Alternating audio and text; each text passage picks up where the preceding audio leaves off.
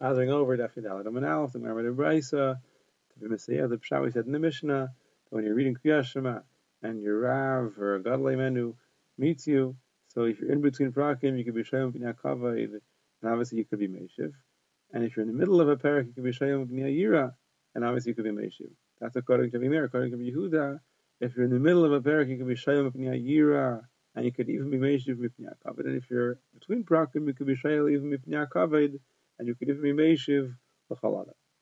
Eichai, the Tana, the base manager of Yechia asked of Yechia, what about during Hallel and during the Megillah? Can you be Mafsik?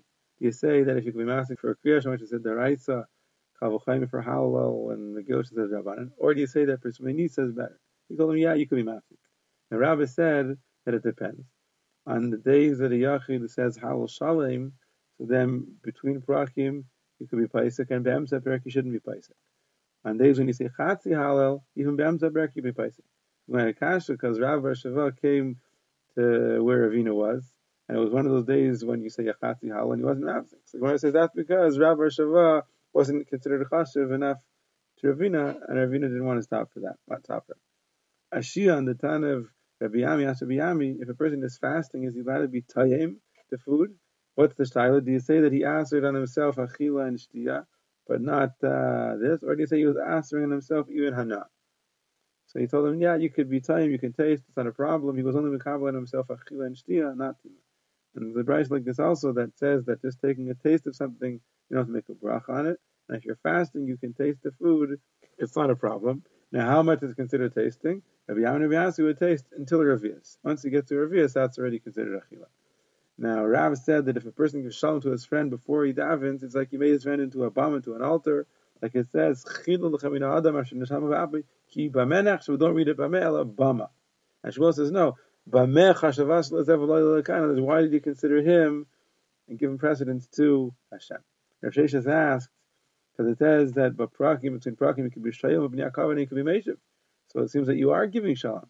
So Rav Yabba explains that the isser is only when you get up and you go specifically to his door to give him shalom. If you happen to bump into him on the way, that's fine. Rav Ravin said in the name of Yitzchak Bar Shian, it's also to take care of your personal needs before you daven. Like it says, set up in front of Yalach first davening, and then if you ask then you go and travel and do what you need to do. Ravin says in the name of Yitzchak Bar Shian, if a person davens before he sets out on his trip, Kodesh Baruch Hu will do whatever he wants. In other words, he'll be successful in his trip.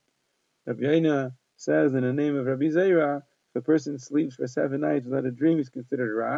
Like the pasuk says, "V'savei yolin v'yipakid ra," but you could read it, "V'shava yolin v'yipakid." If he sleeps for 7 nights without being considered remembered, he's considered ra. Rav Acha Rav Chia Rava said also something else in the name of Chia and then Rav Yechanan, that if a person is masvi himself, he fills himself up with Torah at night and then he sleeps, he will not have any besurais rice from the Shemaim. Like it says, Savei, when a person goes to sleep, Savei, v'yipakid ra. Now, what's been a prakim? So we said in the Mishnah, according to Yehuda, not to be mafsik between Hashem Elokeichem and Emes. And Rabbi Yevo said in the name of Yechon, the law is like that you shouldn't be mafsik between Hashem Elokeichem and Emes v'yatziv. And Rabbi Yevo says in the name of Yechon, what's the makar? It says Hashem Elokim Emes. We're not mafsik like in that pasuk. We're not mafsik.